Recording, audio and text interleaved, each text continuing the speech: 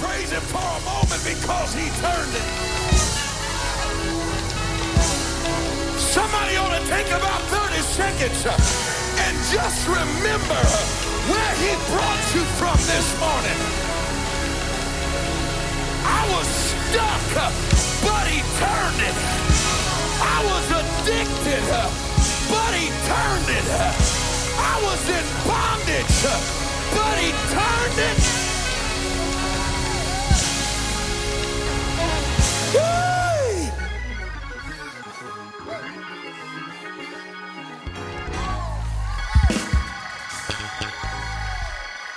Sometimes we sing, God made it fail.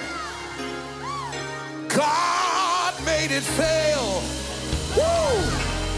Everything the devil tried, God made it fail. Anybody got that testimony?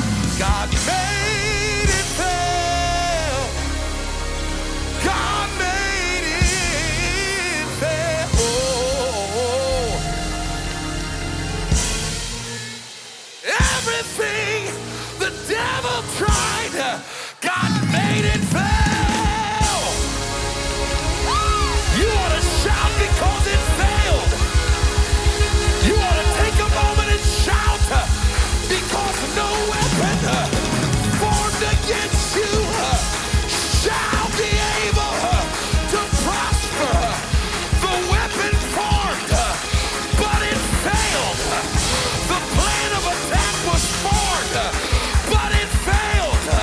Hey, somebody give him a shout of praise in this place. God made it fail. Woo! Everything the devil tried, Come on, lift your God made voice. it fail. Hey, God made it fail. God made it fail. woo! Everything the devil tried, God made it fail. God made it fail. God made it fail. God made it fail. God made it fail. Somebody, God made it if you know he did. God made it if you know he did. God made it fail. God made it fail. Yes. Somebody give him a praise. God made it fail. God made it fail. God made it fail. I said it made it fail.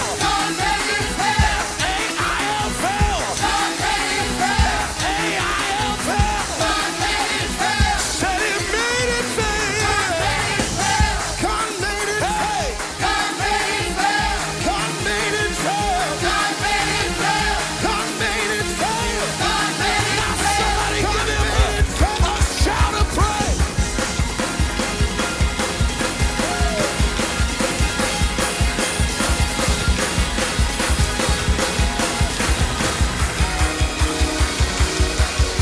God made it fail. God made it fail. Come on, sing it again.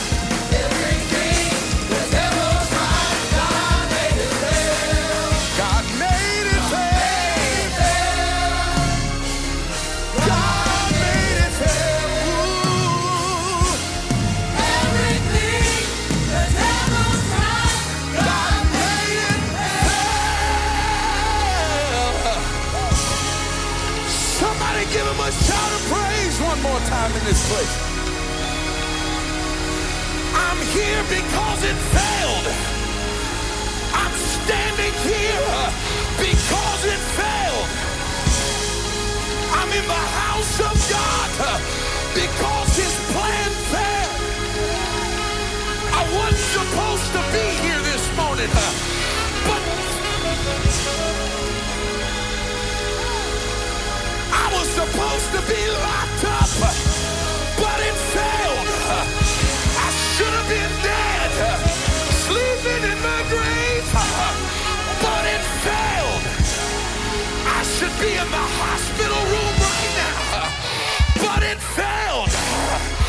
Glory be to Jesus, who always causes us to triumph. Somebody give him a shout one more time.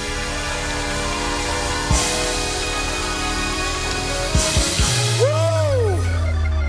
Clap your hands, all you people. While you're clapping your hands, somebody do what the Bible says and shout unto God with a voice of triumph in this place. Anybody got the victory on Sunday morning? Woo. High five about 6 people on the way to your seat. Tell them it failed, it failed, Woo. The enemy hit me with his best shot and I still got back up. The enemy threw everything he had at me and I'm still living for God. Hey. Anybody grateful for the hand of God upon their life today? Amen. You can be seated for just a moment. I want to take a brief opportunity to again this morning welcome all of our guests that are here in the house of the Lord today. Rock Church, could I borrow your hands and your voice one more time?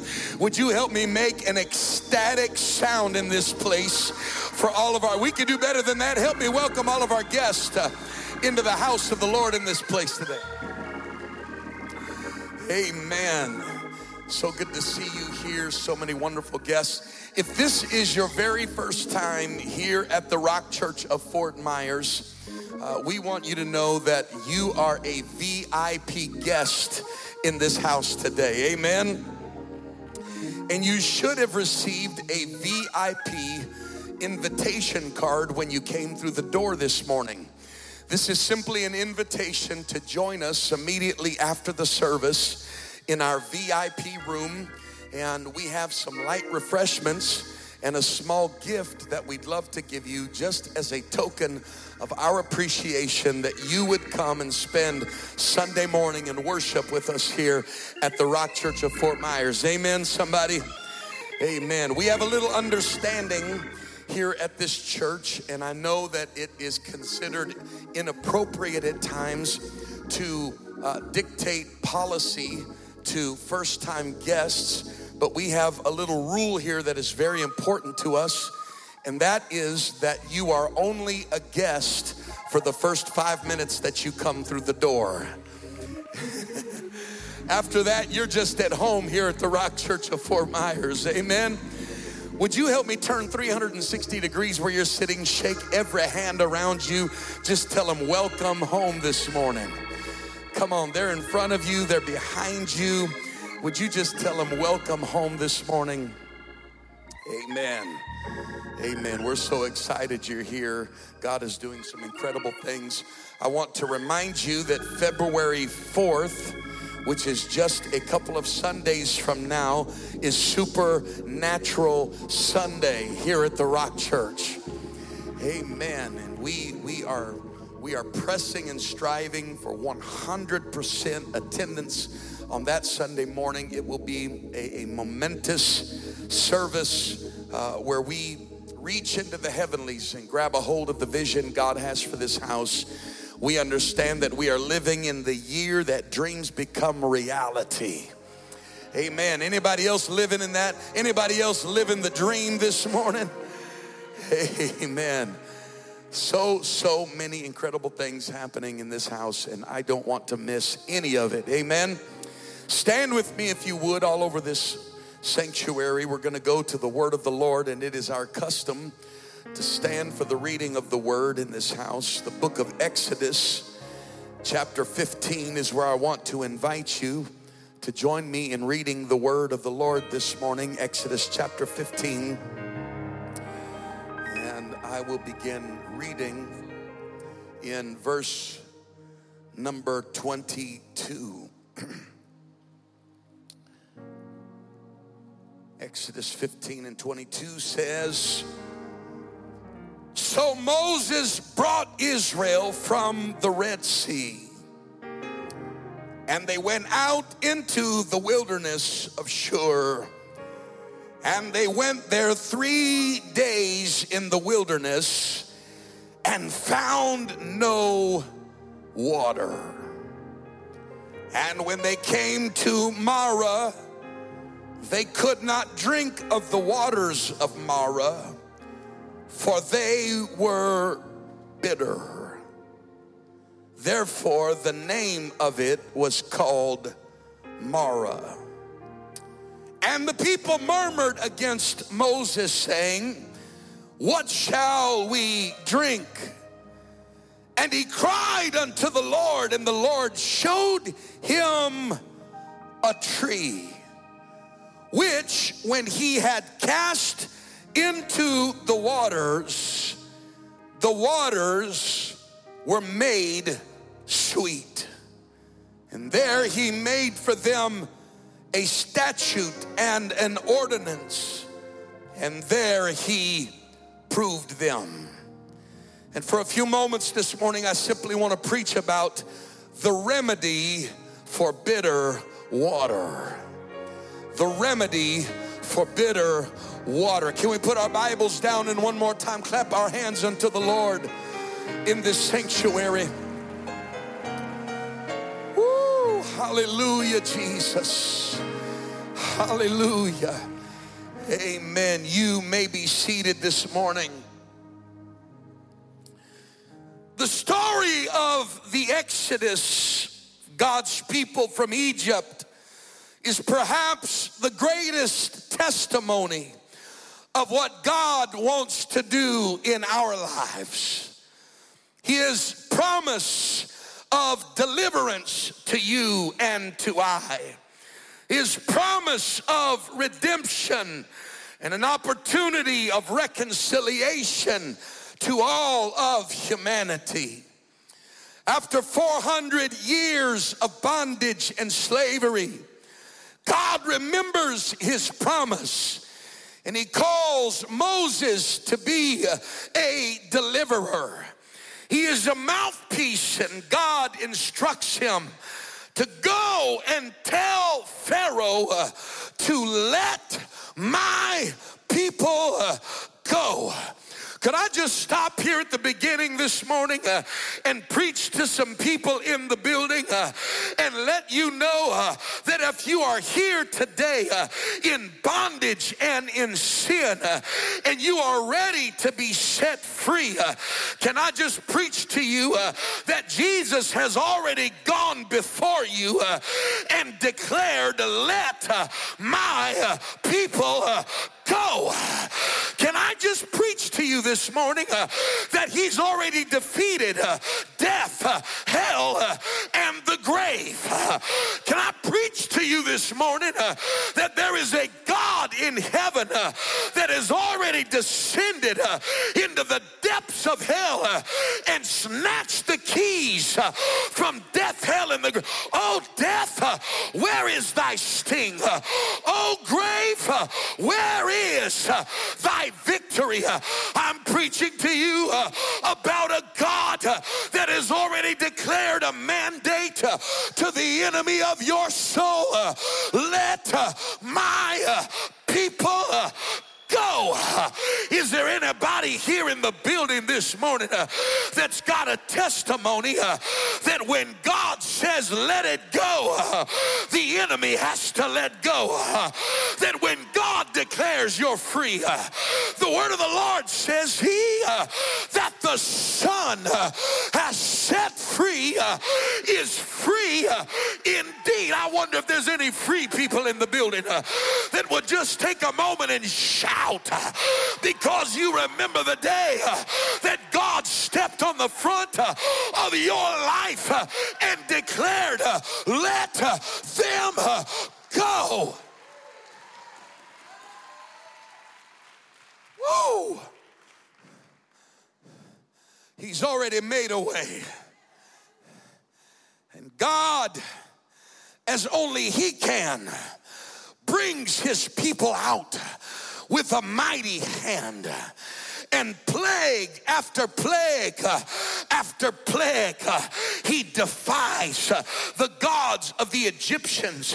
And I don't have time to dive into all of the theology here, but there is significance to each of the plagues and how they relate to the gods of Egypt. Suffice to say that God God wanted them to understand that your God is greater than the Egyptian gods, that the God you serve is more powerful than Pharaoh. The God you serve is greater than the idols that you find in Egypt. He's greater than the Egyptian god Horus and Isis and Osiris and Anubis and Bastet and Hathor and Set and Ta and Mata and Amun and Nut and Nepheg. He wanted them to know your God is the only true and wise God. And he wants somebody to know this morning that he's greater than anything that has you in bondage today. He's greater than cocaine. He's greater than heroin. He's greater than nicotine. He's greater than alcohol. He's greater than cannabis or methamphetamines. He's greater than sexual addictions. He wants you to know that he is greater than the gods of this. He's greater than crack cocaine. He's greater than your money. He's greater than anything you've ever experienced in your entire life. Pharaoh, let my people go. He wanted them to know there is no God like your God. Can anybody testify this morning that when God sets you free, he sets you free? The enemy has to release you. He has to let go of your heart. He has to let go of your mind. He has to let go of your body. I need a witness in this house. When God brings you out, he's got to let go of your family. He's got to let go of your marriage. He's got to let go of your children. He's got to let go of your, when God brings you out, there won't be one hoof that's left in each. When God brings you out, he intends for your entire family to come with you. Not a stitch of clothing, not a wheel from your chariot, not a sheep, not a horse, not a carrot, not any egg. Everything is gonna come out when God brings you. I wish somebody would give him a praise.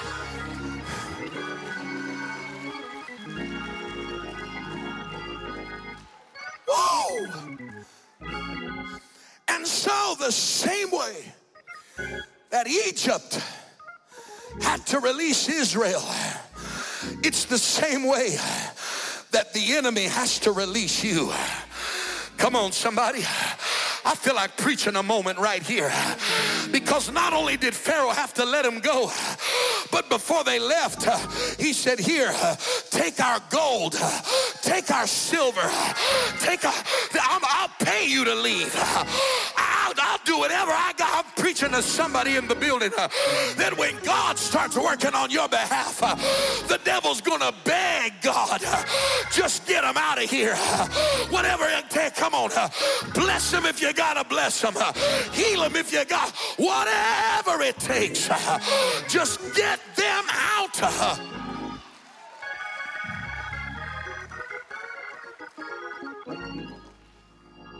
And so, in such fashion, Israel's release was predicated on one major principle. He said, Moses, I want you to tell every man to sacrifice a lamb and to put its blood upon the doorpost of the house. And when I see the blood, I will pass over them.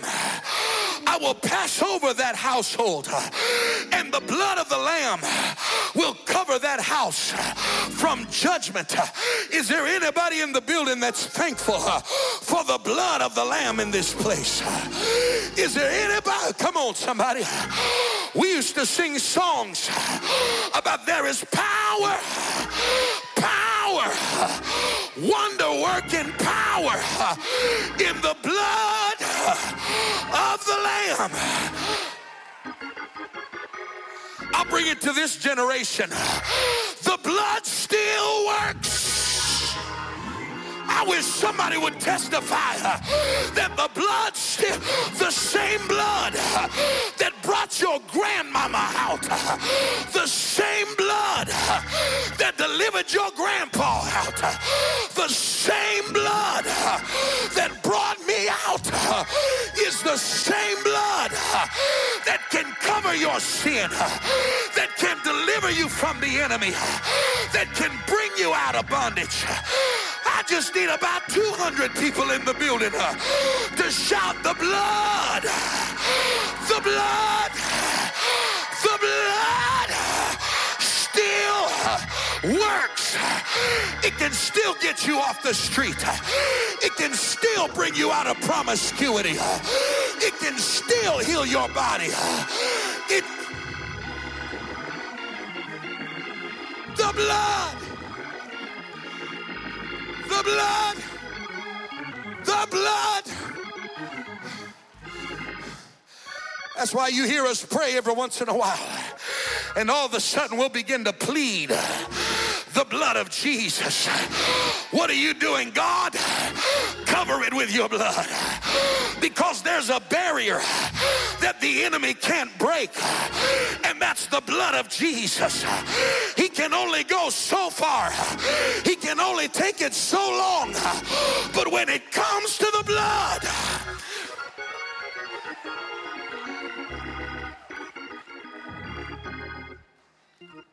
he said, you tell them to put the blood over the doorpost, but don't stop at the blood.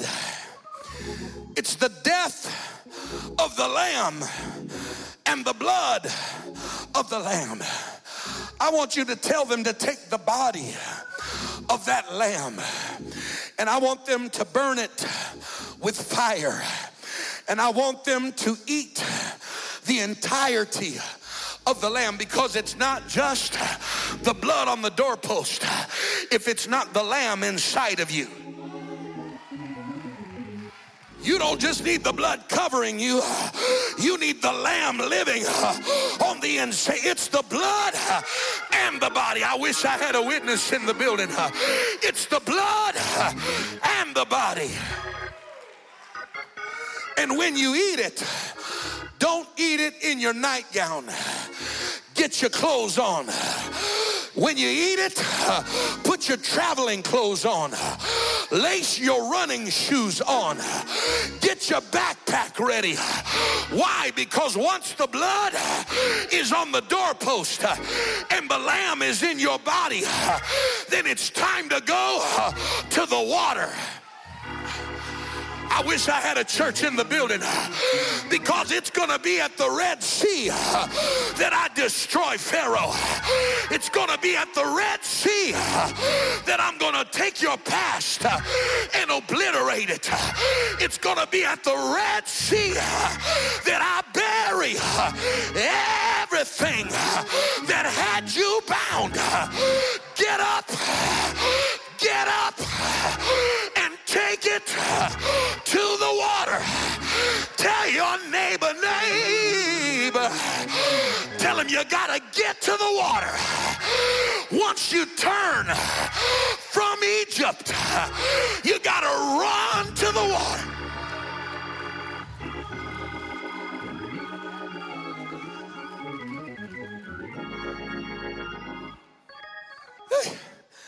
You may have repented. You may even already have the Holy Ghost. But when you're baptized in the name of Jesus, Pharaoh has to let you go forever.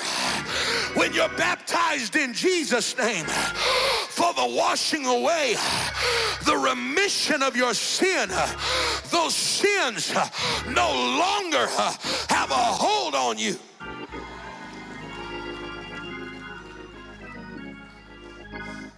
God said, when I bring you through the Red Sea, you will see them No more.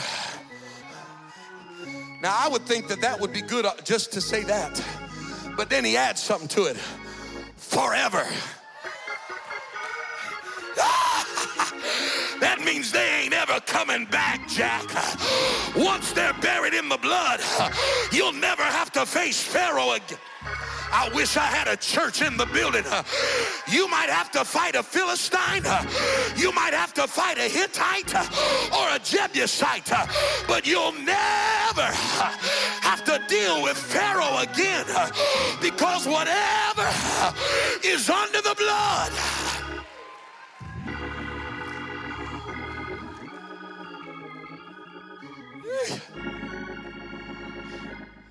So he brings them out.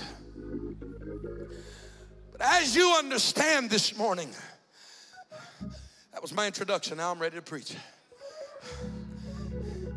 As you understand this morning, they did not walk straight into the promised land.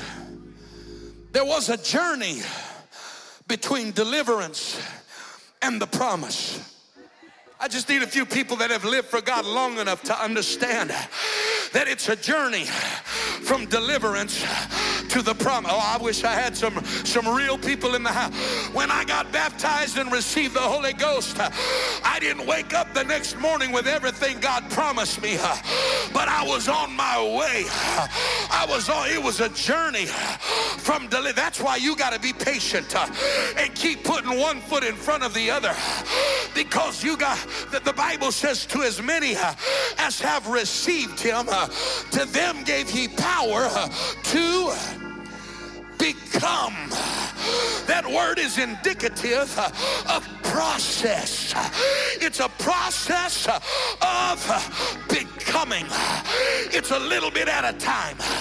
God could have created everything in one day, Brother Stewart, but he didn't do it that way.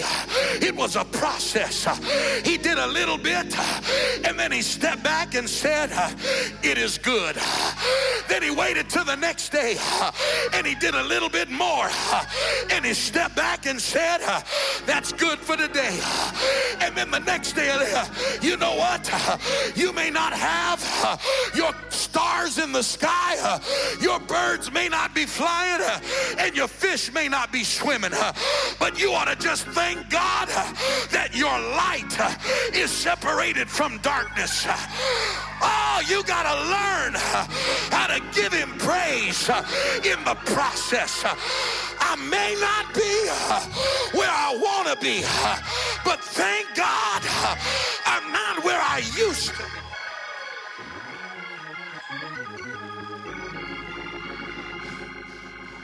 It's a process.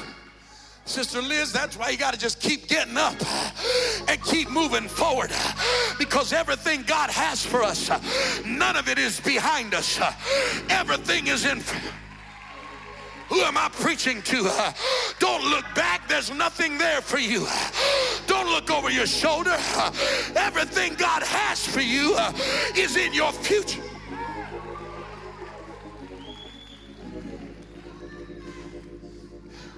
And so they began their journey between Egypt and Canaan.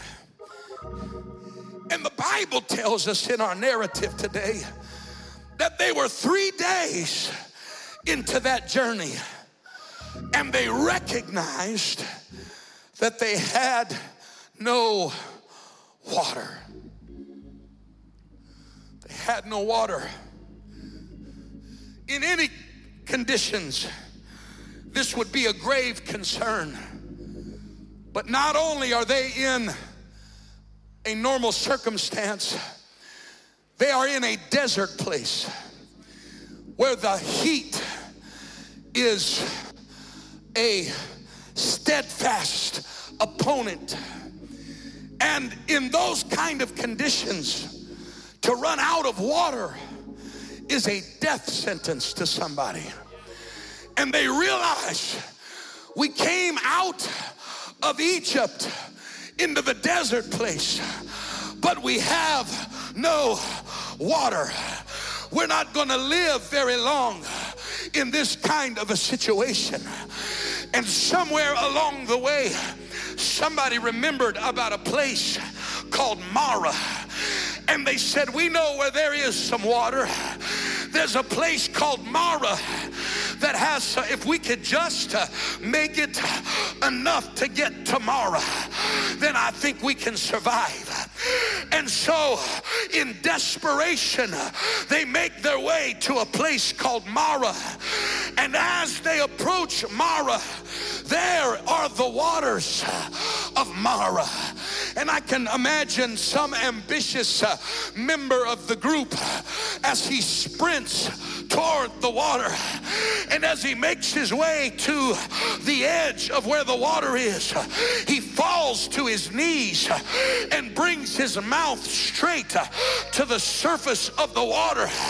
But when he takes his first mouthful of the water, he violently turns his head to the side and sprays the water out, because he realizes that the waters of Marah are bitter waters. They are waters that are contaminated with bitterness, and they are not usable to be able to drink. You ever been in a situation where you thought to yourself, if I could just make it there, then I'll be all right? I'm preaching to somebody in the building. If I could just get past this situation, then everything's gonna be all right. Just to find yourself facing another challenge. They were facing the challenge of bitter water.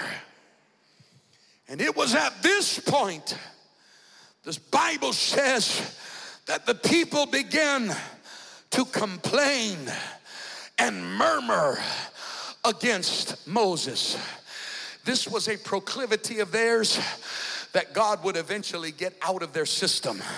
It took 40 years in a wilderness, but God finally taught them how to stop their murmuring and complaining. But they began to complain and murmur against Moses. You brought us out of Egypt just for us to die.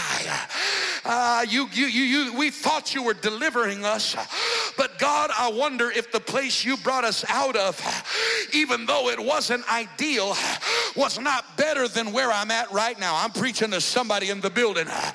Have you ever been in a situation where the enemy spoke to you and you entertained thoughts that said, I don't know if I was ready for this kind of a challenge. I wanted out of Egypt so bad, but now I'm wondering, is it going to be worth the price?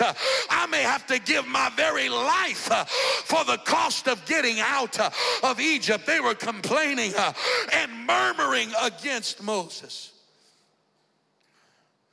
You brought us, Moses, to this bitter place.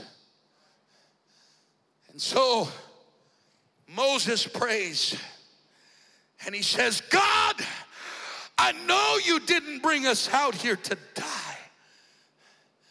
And surely there is something you can do that we can drink this water.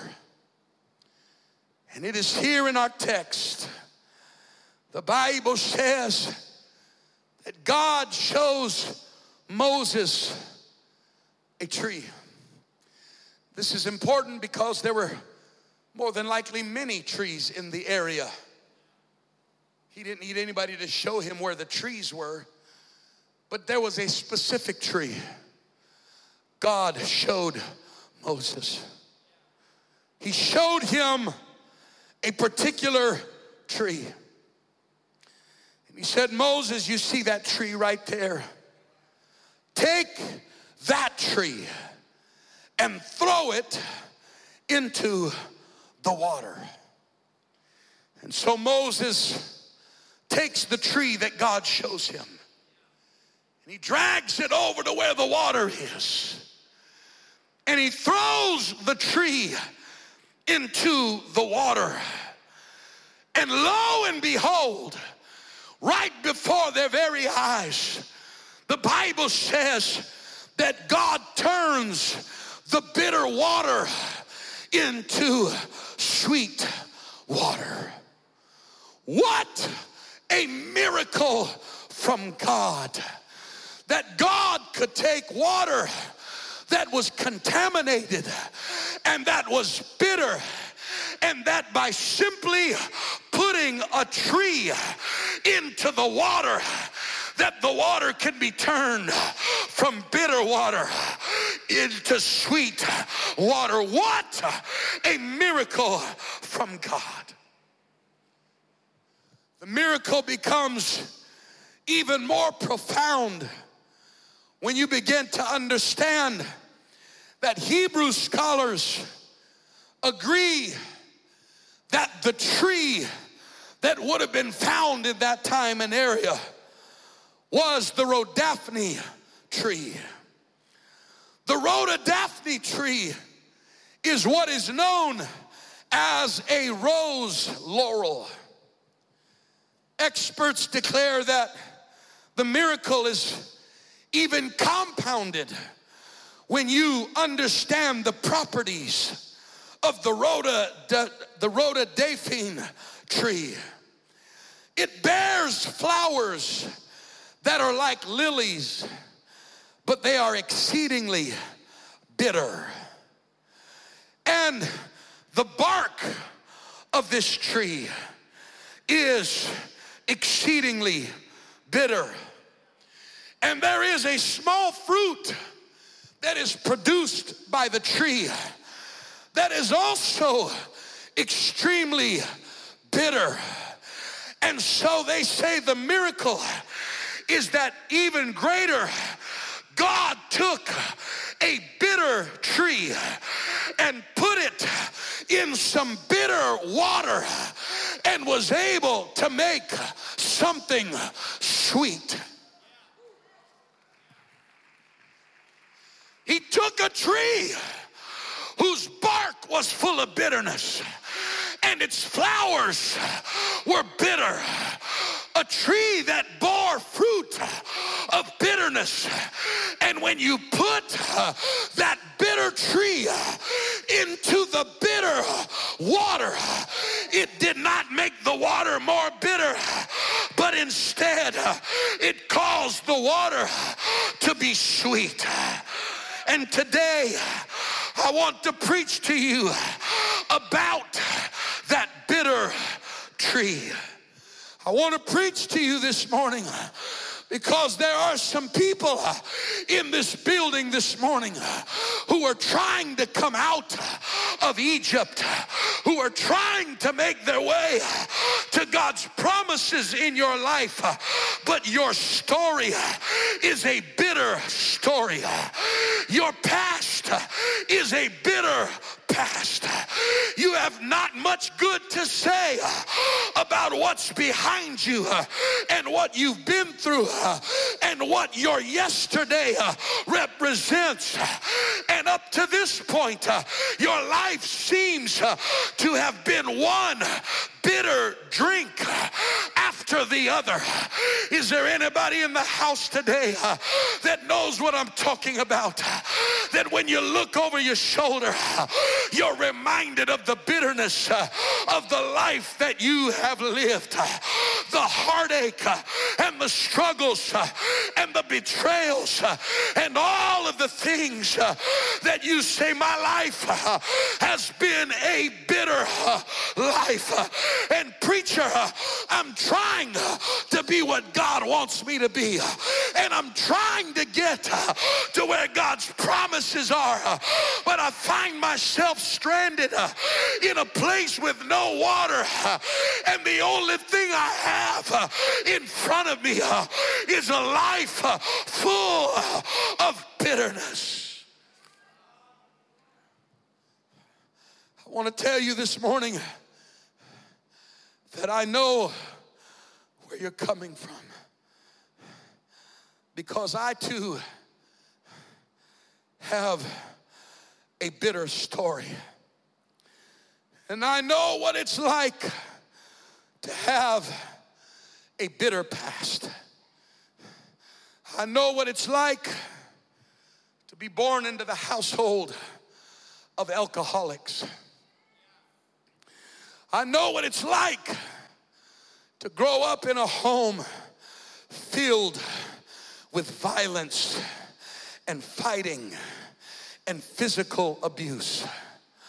I know what it's like to be a child subjugated to an environment of drug addiction and partying and wild, promiscuous. I know what it's like to have waters that are bitter.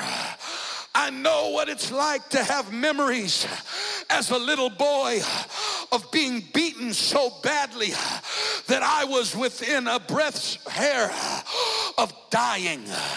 I know what it's like to be just a toddler and to be beaten almost beyond recognition. I know what it's like to grow up in a home of dysfunction where there's fear of even being able to survive or live.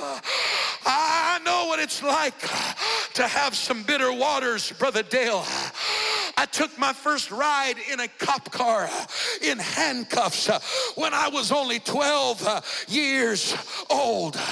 And by the time I was 13, I was not only kicked out of the school, but they wanted to kick me out of the school district. They didn't want me going back to any of the schools because I was so full of anger and bitterness that all I wanted to do was to fight.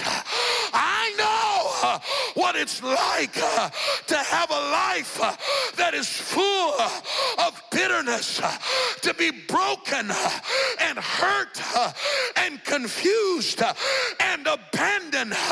But can I preach to you this morning that there was a remedy for my bitter water, and the remedy for my bitter water was a bitter tree. The remedy for the bitter water of my life was the bitter tree.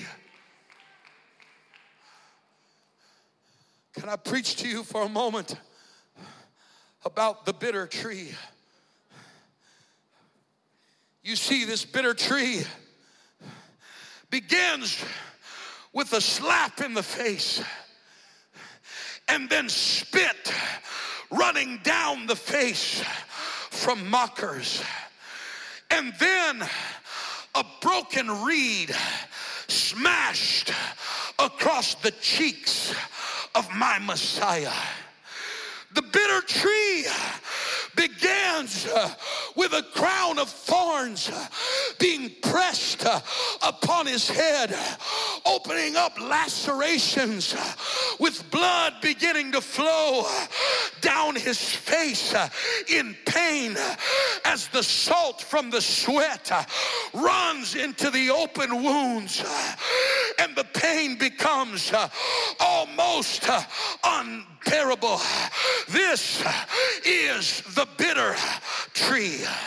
You see, my bitter tree was exceedingly bitter, with a cat of 9 tails that was whipped into his back, and when they pulled it away, it would tear chunks of flesh and tissue and muscle and nerve would be ripped from his back. And they did it over and over and over 39 times across his back until all that was left was a gaping hole exposing his ribs and the bones with blood coming out. This was the bitter tree, and he did it just for me.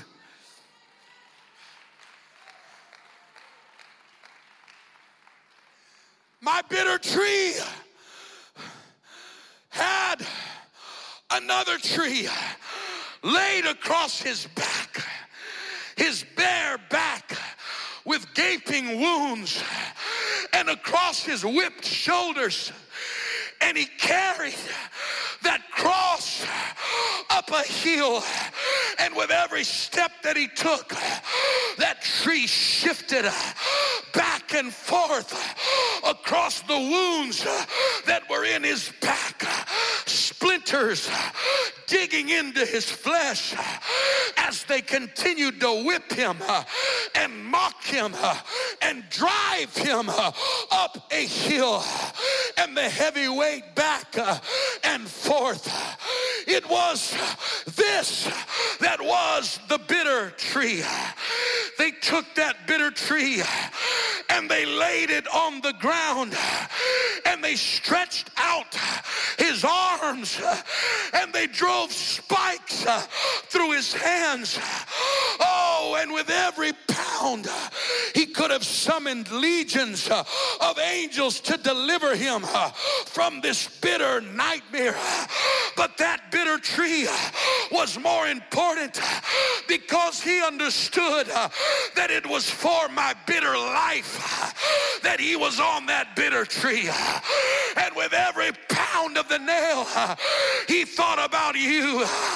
And with every pound of the hammer, he knew your bitter life. And with every whip on his back, he remembered the bitterness of what you would have to live in your life. They took his feet and put them together, and with one long spike, they drove both of his feet and secured him to that tree. They secured him to that tree, but at the same time, they secured my future. They secured him to the tree, but at the same time, they secured my eternity. They nailed him to a cross, but at the same time, my sins would be nailed to that same tree. Oh, I can preach this morning. I can just see that as they lifted the bitter tree up from the earth, Satan's eyes getting wide as he remembers the scripture that if I be lifted up from the earth, I will draw all men unto me. That bitter tree was set in place, and they ran a spear through his side,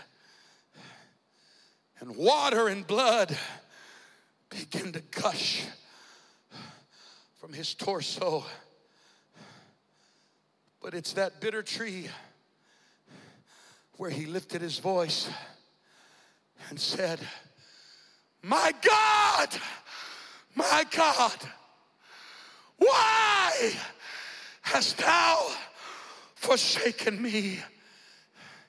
It was a tree of bitterness.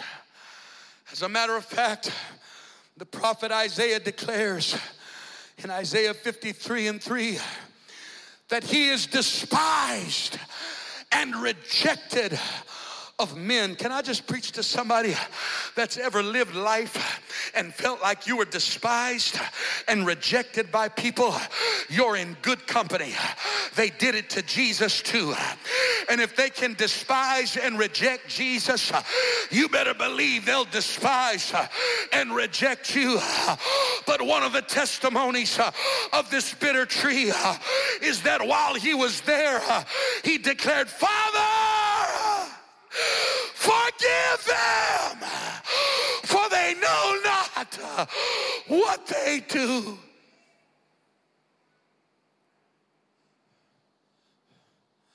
He was a man of sorrows and acquainted with grief, and we hid, as it were, our faces from him. He was despised, and we esteemed him not. Music comes. Surely he hath borne our griefs and carried our sorrows. Yet we did esteem him stricken, smitten of God, and afflicted. But he was wounded for our transgressions. I wonder if there's anybody that can take that personal this morning.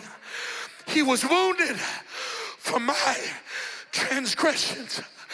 It was my sin that put him on a cross. It was my sin that caused him to whip him. It was my transgression that caused the crown of thorns because of my evil thoughts, and his hands to be pierced for my evil deeds. He was wounded for my transgressions. He was bruised for my iniquities, and the chastisement of my peace was upon him. And with his stripes we are healed.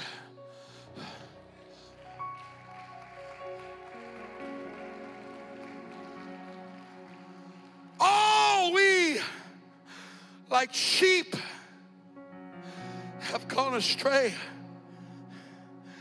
and we have turned everyone to his own way. And the Lord hath laid upon him, that tree, the iniquity of us all. He was oppressed and afflicted, yet he opened not his mouth. And he is brought as a lamb to the slaughter, and as a sheep before her shearers is dumb, so he opened not his mouth. Isaiah 52:14 describes him and says that his face was marred beyond human likeness. You want to talk about bitter? In one place, the prophet writes as the question is asked to him, where did those scars in your hands come from? Jesus didn't say they came from my haters. He said they came from those of my own household.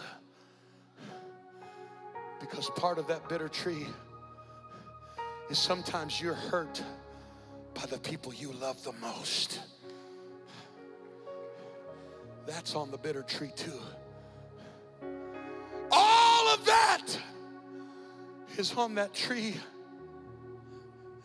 And in one final statement, as he hangs there, carrying the bitterness that's in your life and mine, he uttered 3 words that forever declared victory. When he said, "It is finished." It's finished. And because it's finished, one day a 14-year-old boy with bitter water met Jesus. And that day, when that bitter tree was put into my bitter waters, my life went from bitterness, and God changed everything in my life. And from the waters of bitterness, a brand new fountain began to flow in my life of fresh and sweet water, because it's the bitter tree that's the remedy for bitter waters. And I'm preaching as we stand all over this house. I'm preaching to people in this place today. You've been trying to make your way to God's promises. You've been trying to make the journey from deliverance to what God has for you. But along the way, you've got stuck in a place called Mara, and you're dealing with resentment and bitterness and hurt. But can I preach to you that there's only one remedy for bitter water? water, and that is the bitter tree, and its blood is flowing in this house today. There is a fountain that is flowing in this place. Come on, as we stand all over this house,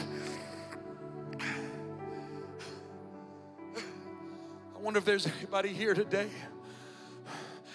You're not worried about anybody else in this room, but you would get out of your seat and make your way to the front of this house and say, God, I need your remedy for the bitter waters of my life.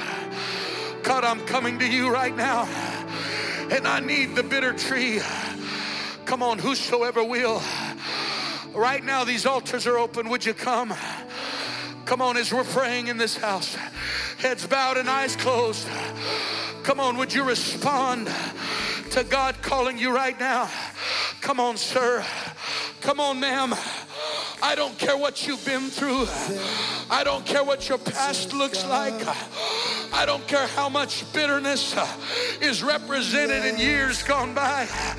There's a remedy for the bitter water today. There's a remedy for your past, and it's the bitter tree of Calvary. Come on.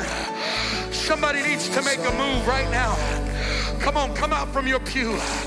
Come out from where you're sitting and make your way down to this altar. Come on. He's in this place right now. Come on, he's in this place. Lift up your bitter hands. Lift up that bitter voice and begin to call on him. There's a remedy in this house for your soul. There's a remedy in this house for your past. There's a remedy in this house for your yesterday. Take me to that place. Come on. To that secret place. I can be with you. Church, would you come and help me pray this morning? Come on, all over this sanctuary. I need every saint of God that can to move from where you're at and find somebody. Begin to pray with them right now. Come on. Come on, there's a remedy. There's a remedy. Come on. He's in the room right now.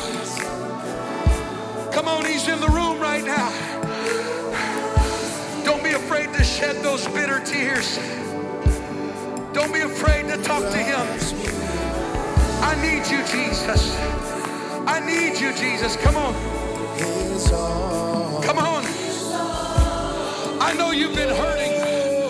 I know you've been confused. I know you've been in pain. I know you've been dealing with your past, and you've been dealing with your failures. But there's a remedy in this house right now. There's an answer in this place.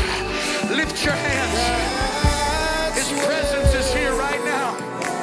His presence is here right now. Come on. Come on. Come on, come on. Take me to that place, Lord, to that secret place. Come on. Where I can He's about to turn your bitterness into sweet waters. He's about to turn your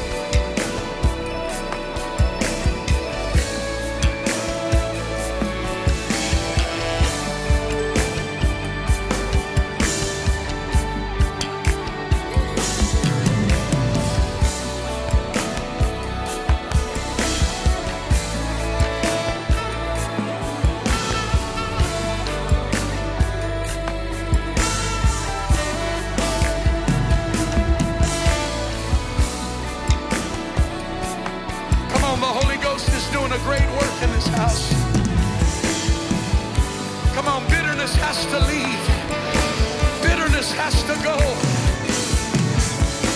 There's a healing virtue in this place.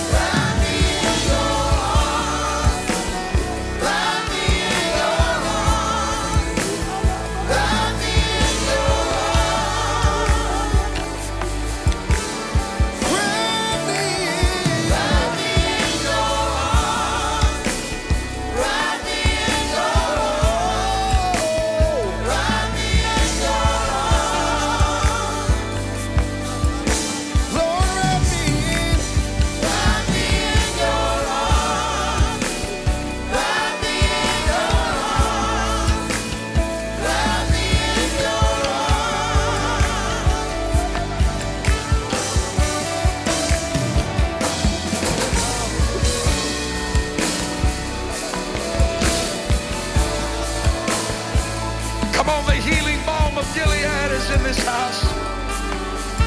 Come on, the healing balm of Gilead is in this place.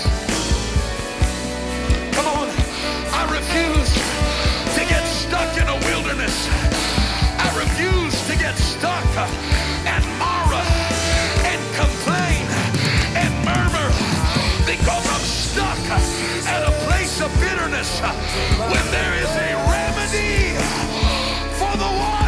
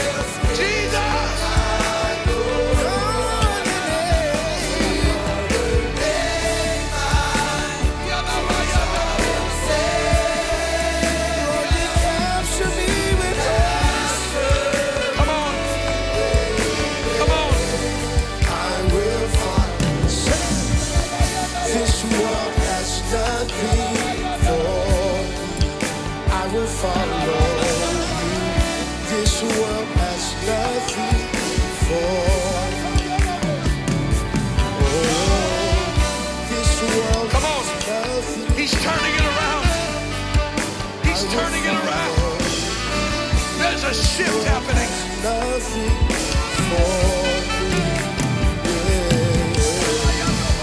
This world has nothing for me. I will follow you. This world has nothing for me. This world has nothing for me. I will follow you. This world has nothing for me. Said this world, This world has nothing for I will follow. This world has nothing for me. Said this world, This world has nothing for I will follow.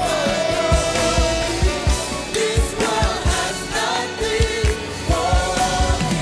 I give it all away. This world has nothing for me. I will follow you. This world has nothing for me. This world has nothing for me. I will follow you. This world has nothing for me. This world has nothing for me. I will follow you. This world has nothing for me. So wrap me in your arms, wrap me in your arms, wrap me in your arms. Oh, Wrap me in your arms. Wrap me in your arms. Wrap me in your arms. wrap me in your Wrap arms. me in your arms.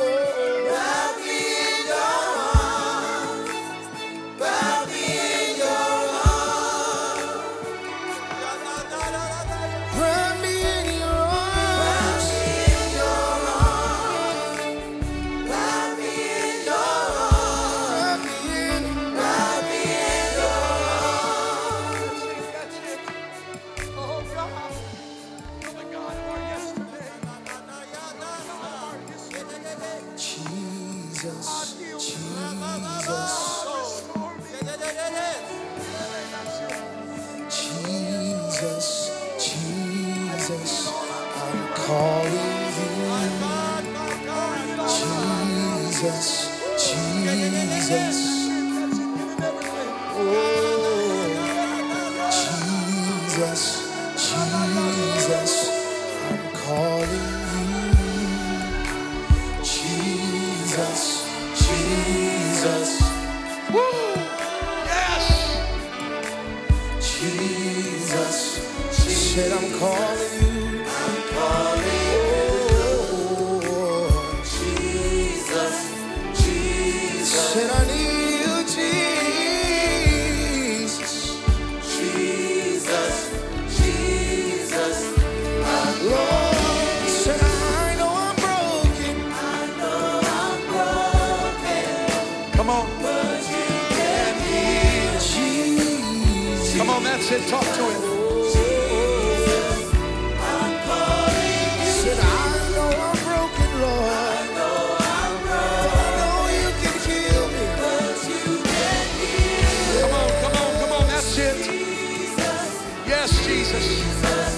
I'm calling you. I know I'm broken, Said but you can heal. Jesus, Jesus, Jesus. I'm calling you. I know I'm broken, but you can heal me. Jesus, Jesus, I'm calling you. I know I'm broken, but you can heal me. Jesus, Jesus, I'm calling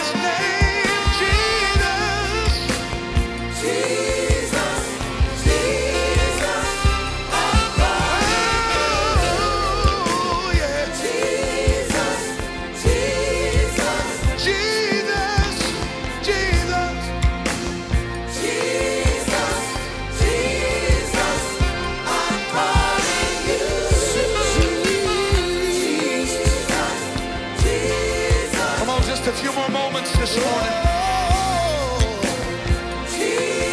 Just a few more moments this morning. Said it might not be worth much, But Lord, I'm with Jesus.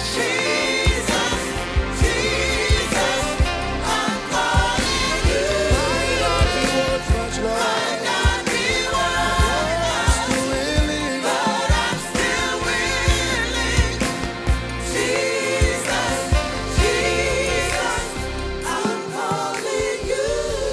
Come on, would you lift your hands as we stand all over this house one more time? Come on, while your hands are lifted, would somebody just open up your mouth in this place? Can we thank him this morning? Can we thank him this morning for his presence in this house? Woo, come on, all over this sanctuary. Thank you, Jesus. Let's clap our hands and give him a praise.